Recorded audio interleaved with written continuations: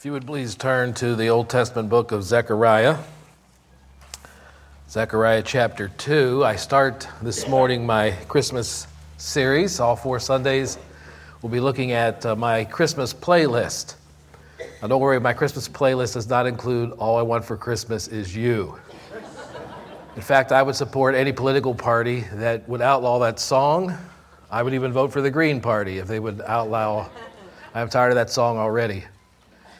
No, on my Christmas playlist are 5 because of Christmas Eve, 5 well-known Christmas hymns that we're going to look at the story behind it. More importantly, we're going to look at the scriptures that support it, and then the Savior that is revealed through it.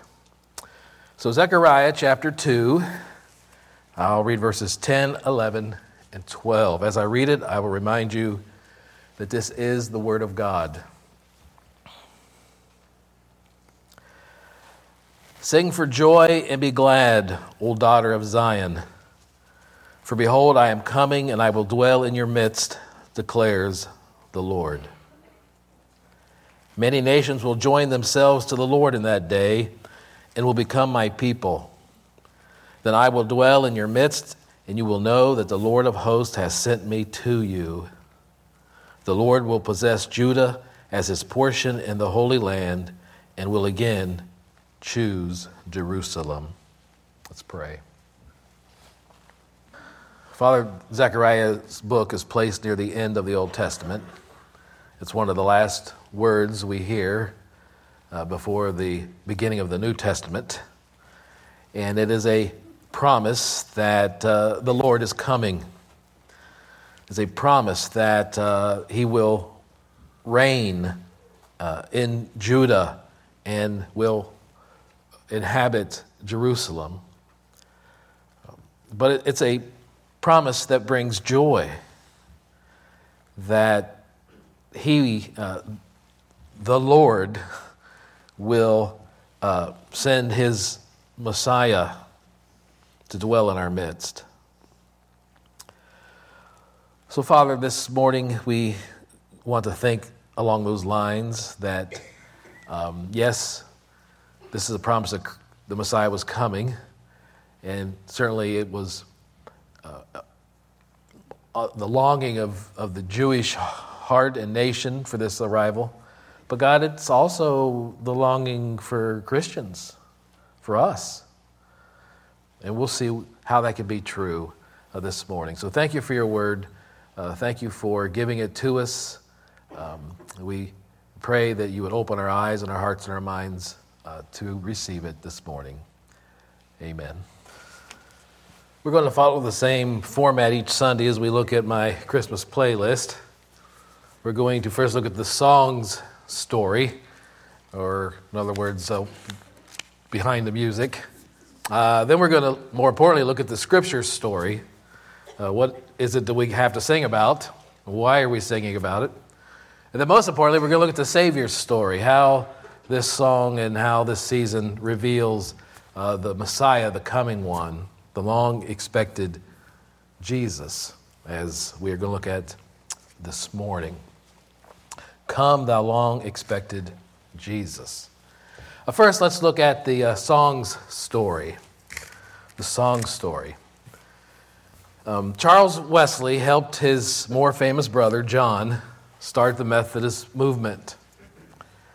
As a writer of more than 8,000 hymns, his songwriting played an important part in the movement's birth. Charles Wesley wrote, "Come, thou long-expected Jesus," in 1744. He published it that same year in his hymnal called Hymns for the Nativity of Our Lord in 1744. That was, by the way, 278 years ago. This popular hymnal was reprinted 20 times during his lifetime. And since his lifetime, I did the math, this song has been reprinted zillions of times. The tune we sing is a Welsh tune from the 1800s. The lyrics focus on God's choosing a Messiah to give to the world in the form of Jesus. We see it, born to set thy people free, born thy people to deliver, born a child and yet a king, born to reign in us forever. It also focuses on the Old Testament Israelites longing for the Messiah to come and take the burden of sins from them upon himself, or as the song says, from our fears and sins releases. The last line of the first verse says, joy of every longing heart.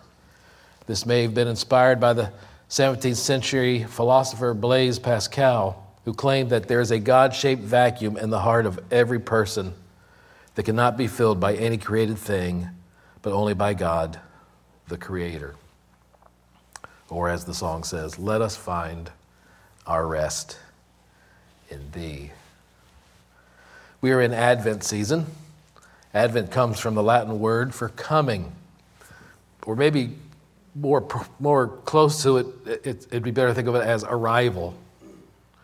Think of it as a coming. Just you say, well, listen, my friend's coming for Christmas. Arrival says, and they arrive at the Harrisburg Airport at 7:15 today. So Advent is more than just this vague idea of coming. It's this idea that we are expecting an arrival, the Messiah. Ever since the Middle Ages, Advent has been the 4 weeks leading up to Christmas. It's designed to create in us the longing for the coming of the Messiah. One of the enduring strengths of this song is the fact that it doesn't simply retell the nativity story. Instead, it focuses on a hunger that we can all identify with. It talks of fears and sins and a need for rest, a need for strength. It talks about an unfulfilled desire. Although we live in a different time from Charles Wesley, the longings of people's hearts are just as deep. We long for security, for love, for relationships, for meaning. Hope is central to the Christian experience. And the song says, hope of all the earth, thou art. Well, that's the song story. What is the scripture story? Well, look at our text, Zechariah chapter 2, verses 10 through 12. Sing for joy and be glad, O daughter of Zion, for behold, I am coming, and I will dwell in your midst, declares the Lord. He goes on to say, when he comes, many nations will join themselves to the Lord in that day and will become my people. Not just Zion, okay, in verse 10, not just the Israelites, but the whole world will join themselves to the Lord in that day and will become my people also. Then I will dwell in your midst, Zion. He's still referring to Zion. And you will know that the Lord of hosts has sent me. The Lord will possess Judah in his portion in the Holy Land and will choose again Jerusalem. So Zechariah was what we call a minor prophet. I always get a chuckle out of that. I don't know if he'd call himself a minor prophet or not, but we do. He was a minor prophet who lived about 500 years before Jesus. Like the other Old Testament prophets, Zechariah testified of a coming king, a Messiah. The word Messiah comes from the Hebrew word for chosen one or anointed one. In other words, the chosen one will have been anointed by God to fulfill the position. The chosen one will have been anointed by God to fulfill the position. Who is that, is the question. What do the prophets tell us?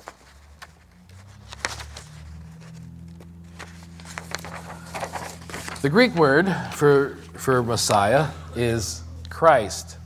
When we say Jesus Christ or Jesus is the Christ, we mean God chose him and anointed him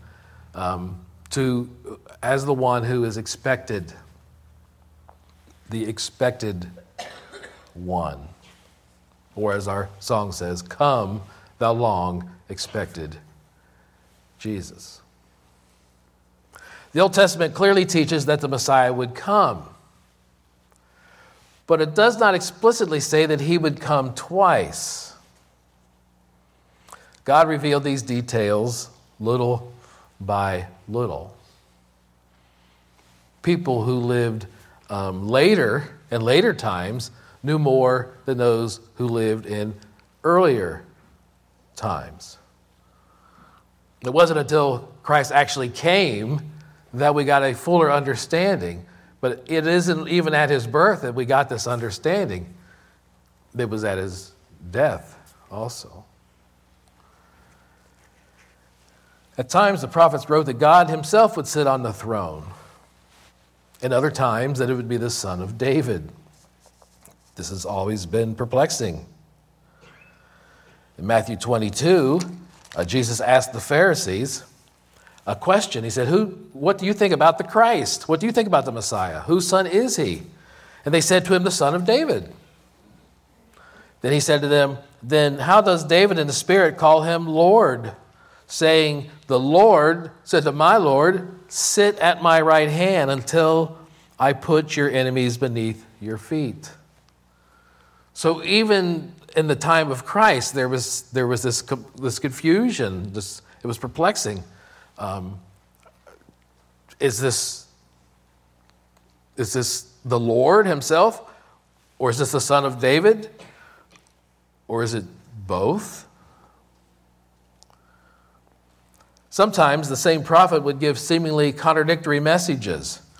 You're in Zechariah. Look at chapter 9.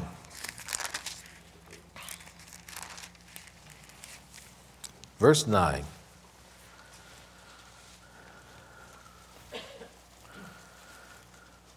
Zechariah 9:9. Rejoice greatly, O daughter of Zion. Shout in triumph, O daughter of Jerusalem. Behold, your king is coming to you. He is just and endowed with salvation, humble and mounted on a donkey, even on a colt, the foal of a donkey. Now, the foal of a donkey. Now, what is that talking about? Where we've heard that before. That's when Jesus, his triumphal entry into Jerusalem, riding on a donkey. But the point is here that the prophet said, your king is coming and he will be humble. He won't lead an army, he'll be riding a donkey. But yet you go to chapter 14 and we read this.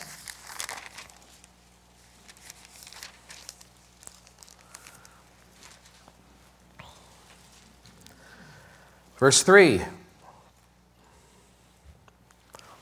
Then the Lord will go forth and fight against those nations as when he fights on the day of battle.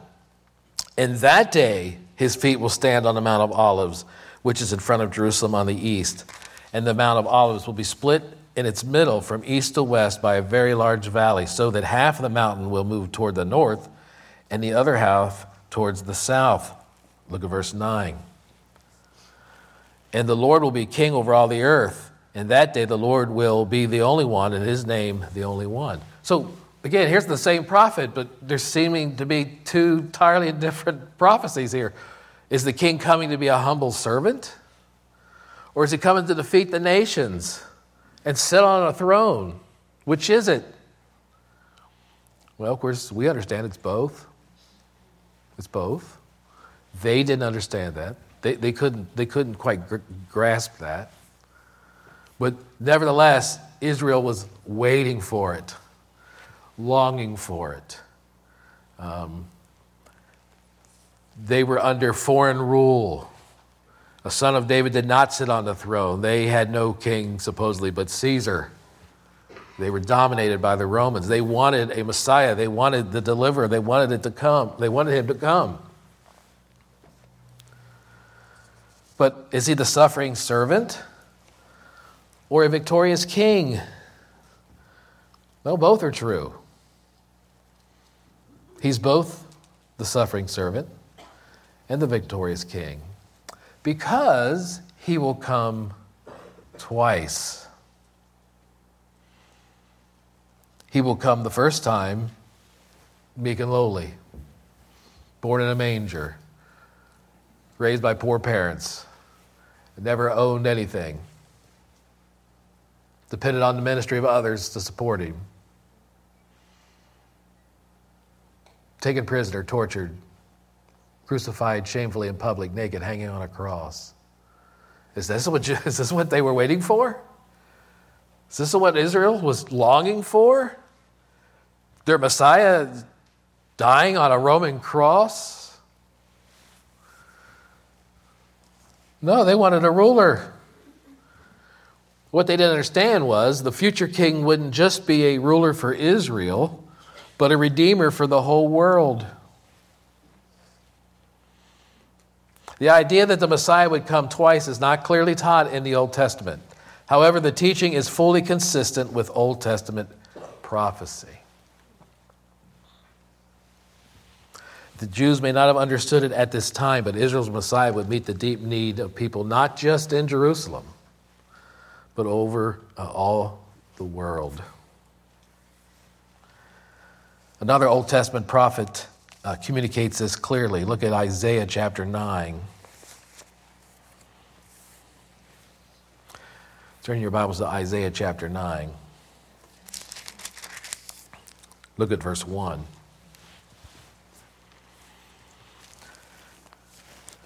But there will be no more gloom, Isaiah 9:1. But there will be no more gloom for her who is in anguish. In earlier times, he treated the land of Zebulun and the land of Naphtali with contempt. But later on, he shall make it glorious by way of the sea. On the other side of Jordan, Galilee. Now, who was from Galilee? Jesus. Of the Gentiles. The people who walk in darkness, Gentiles, will see a great light. Those who live in a dark land, the light will shine on them. He shall multiply the nation, and you shall multiply the nation, you shall increase their gladness.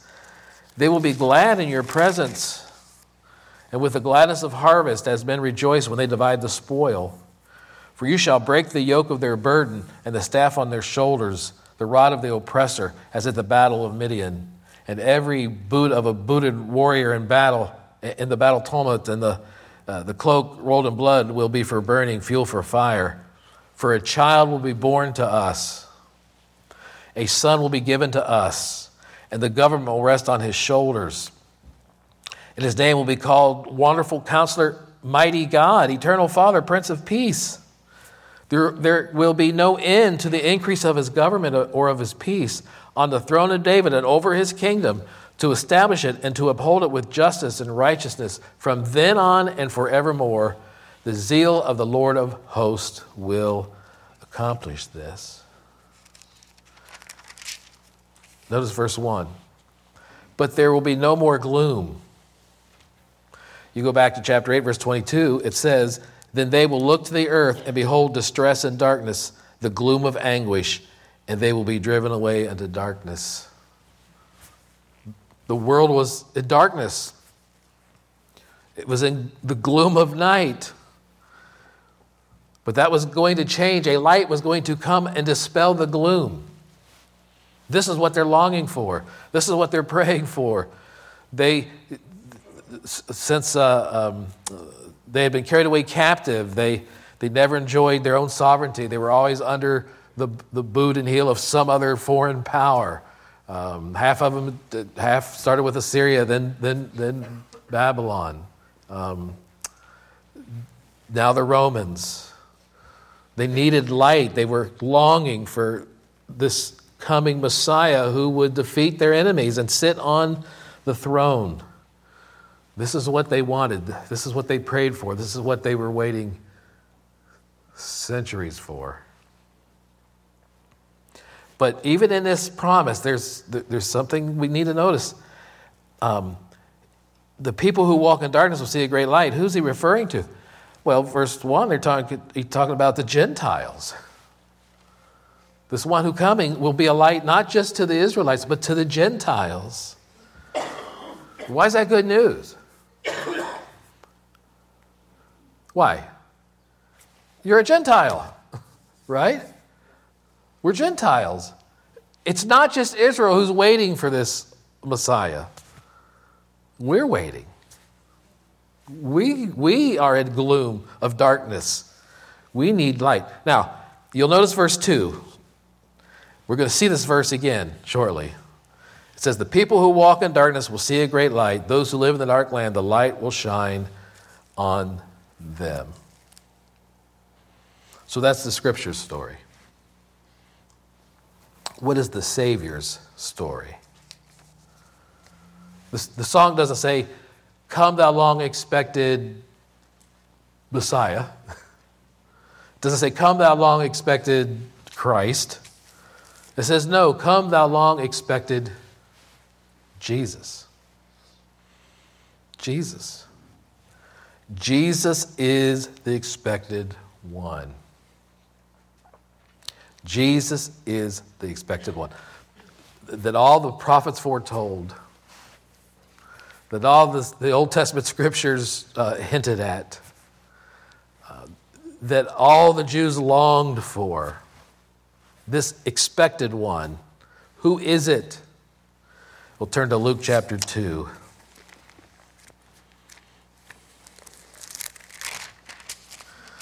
Luke chapter 2, verse 25.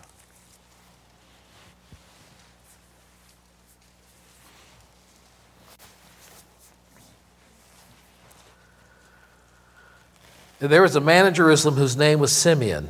And this man was righteous and devout, looking for the consolation of Israel. Again, he is longing for this one to come to bring light to the gloomy, to comfort the nation. The Holy Spirit was upon him. More importantly, it had been revealed to him by the Holy Spirit that he would not see death before he had seen the Lord's Christ.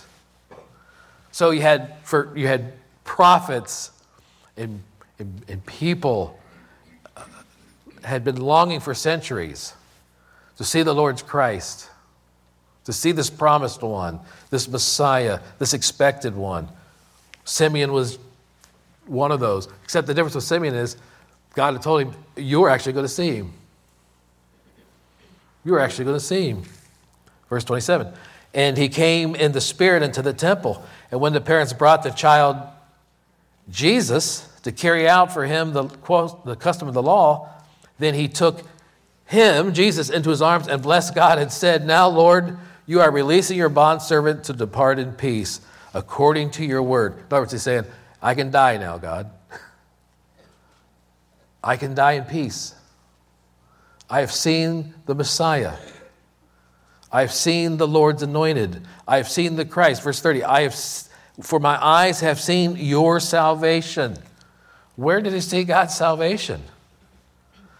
In this little baby he's holding. Verse 31, which you prepared in the presence of all the peoples. Again, he's not just a Jewish Savior. The Messiah wasn't going to come just for Zion, wasn't coming just for Judah.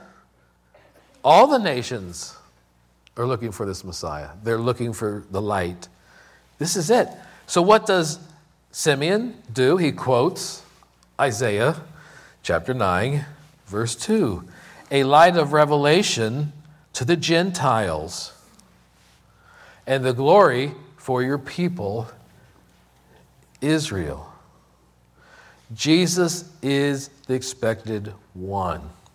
Simeon tied his arrival to Isaiah's great prophecy. And that prophecy included Gentiles, and it even included the specific region of Galilee where Jesus spent most of his ministry. So Charles Wesley is right. It is the long expected one is Jesus. Come thou long expected Jesus. Jesus is the expected one. Turn to Luke 7.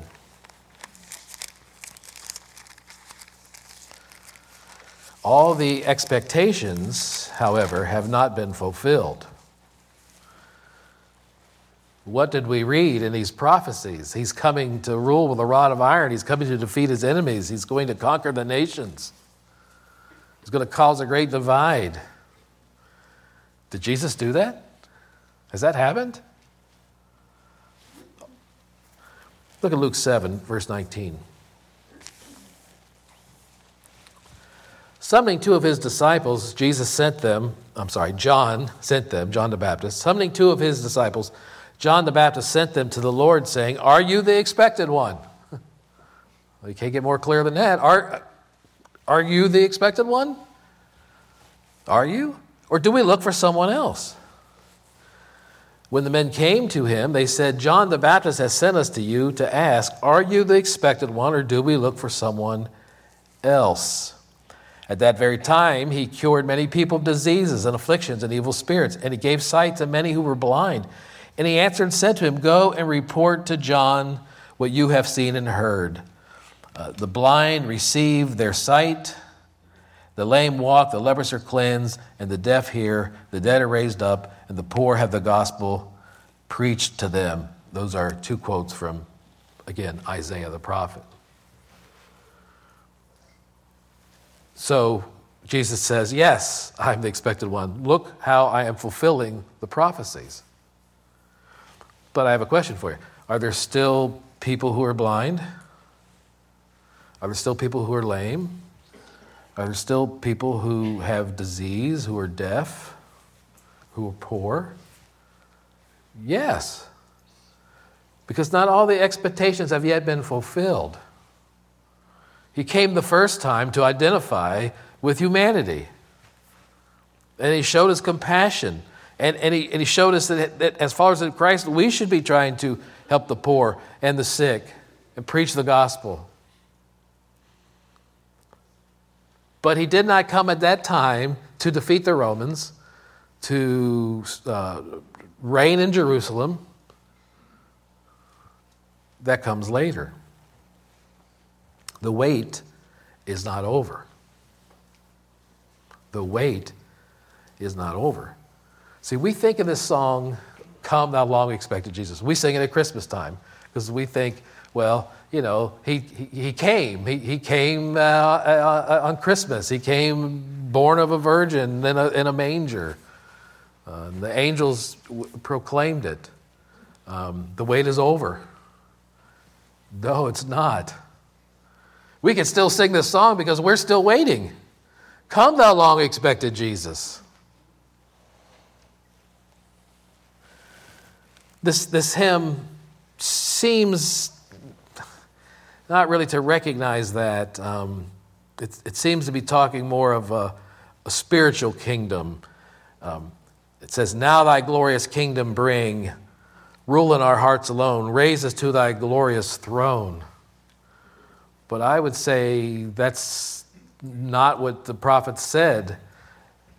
I would say we're waiting for the king to return and establish his kingdom.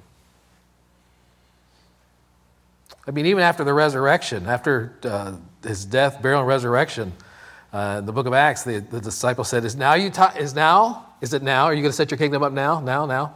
Can we do it now? He said, no, you're going to have to wait till I come back.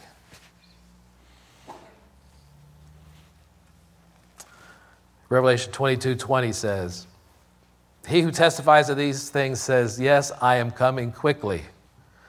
Amen. Come, Lord Jesus."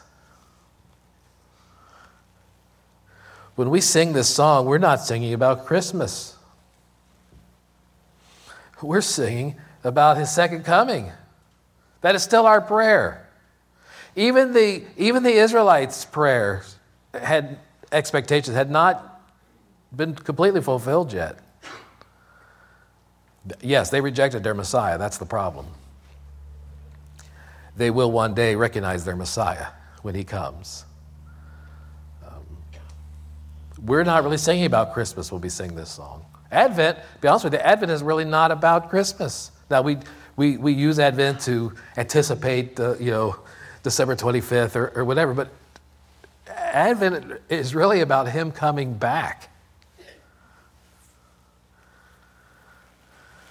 The church is in a similar situation to Israel at the end of the Old Testament. In exile, waiting and hoping in prayerful expectation for the coming of the Messiah. Israel looked back to God's past gracious actions on their behalf and leading them out of Egypt in the Exodus. And on this basis, they called for God once again to act for them. In the same way, the church during Advent looks back upon Christ's coming and celebration, while at the same time looking forward in eager anticipation to the coming of Christ's kingdom when he returns for his people. Let's pray.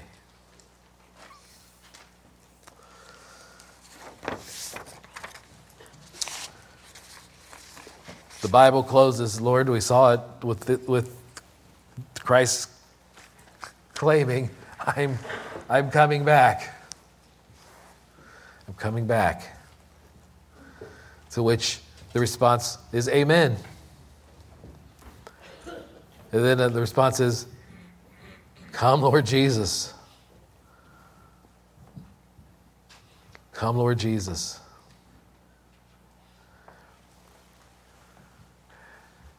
Father, we take comfort in the fact that if the promises that Christ would come the first time were fulfilled, just like Isaiah and Micah and Zechariah and others claimed, then the promises that he will return are even more sure. Christmas proves that he is coming again.